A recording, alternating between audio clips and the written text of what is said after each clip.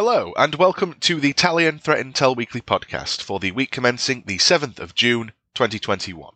In InfoSec news this week, a new Payload Bin ransomware has been attributed to the Evil Corp cybercrime gang, rebranding to evade sanctions imposed by the US Treasury Department's Office of Foreign Assets Control, or OFAC. The Evil Corp gang, also known as Indrik Spider and the Dryx gang, started as an affiliate of the Zeus botnet, over time forming a group which focused on distribution of the banking Trojan and downloader known as Drydex via phishing emails. As cybercriminals started to transition to highly profitable ransomware attacks, Evil Corp themselves launched a ransomware operation called BitPaymer, which was delivered via the Drydex malware in a compromised corporate network. After sanctions were imposed against the group by the US government back in 2019, ransomware negotiation firms refused to facilitate ransom payments for Evil Corp ransomware attacks to avoid facing fines or legal action from the Treasury Department. Thus, Evil Corp began renaming their ransomware operations to different names such as Wasted Locker, Hades, and Phoenix to attempt to bypass these sanctions. The threat actors used the Phoenix name in an attack on an insurance firm called CNA. For a more recent development, however, after breaching the Metropolitan Police Department in Washington, D.C. and stealing unencrypted data, the Babook gang said they were quitting ransomware encryption entirely and instead focusing on data theft and extortion. As such, at the end of May, the Babook data leak site had a refresh in design where the ransomware gang rebranded as a new group called Payload Bin. Recently, however, a new sample was discovered on VirusTotal called Payload Bin, which was immediately assumed to be related to the rebranding of the Babook loader. When installed, this ransomware will append the .payload bin extension to encrypted files.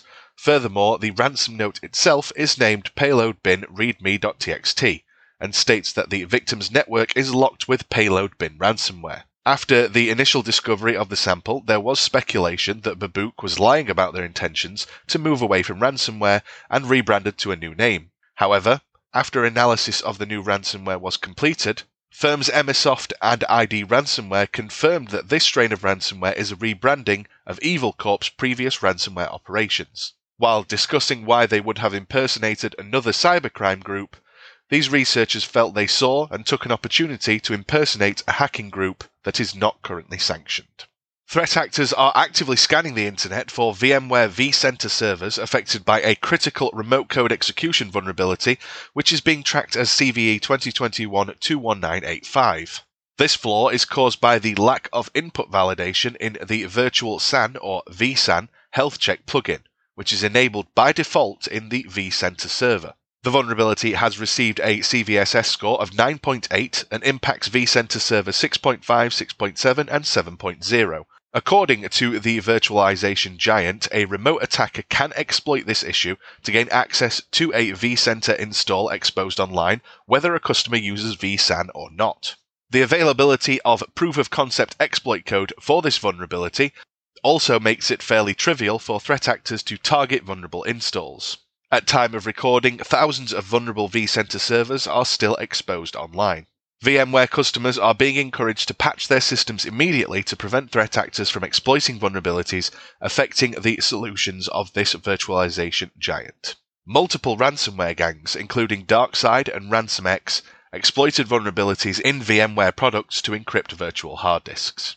New details have emerged regarding the Colonial Pipeline ransomware attack, and it turns out it took only one dusty no longer used password for the DarkSide cybercriminals to breach the network of Colonial Pipeline, resulting in a ransomware attack which caused significant disruption and remains under investigation by the US government and cybersecurity experts.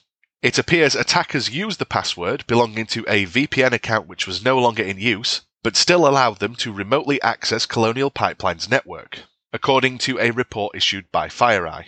This once again highlights the importance of password security.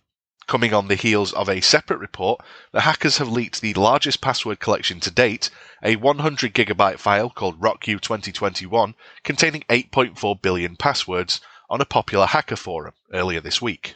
Indeed, the password used for the Colonial attack was also discovered inside a batch of leaked passwords on the dark web, according to Bloomberg.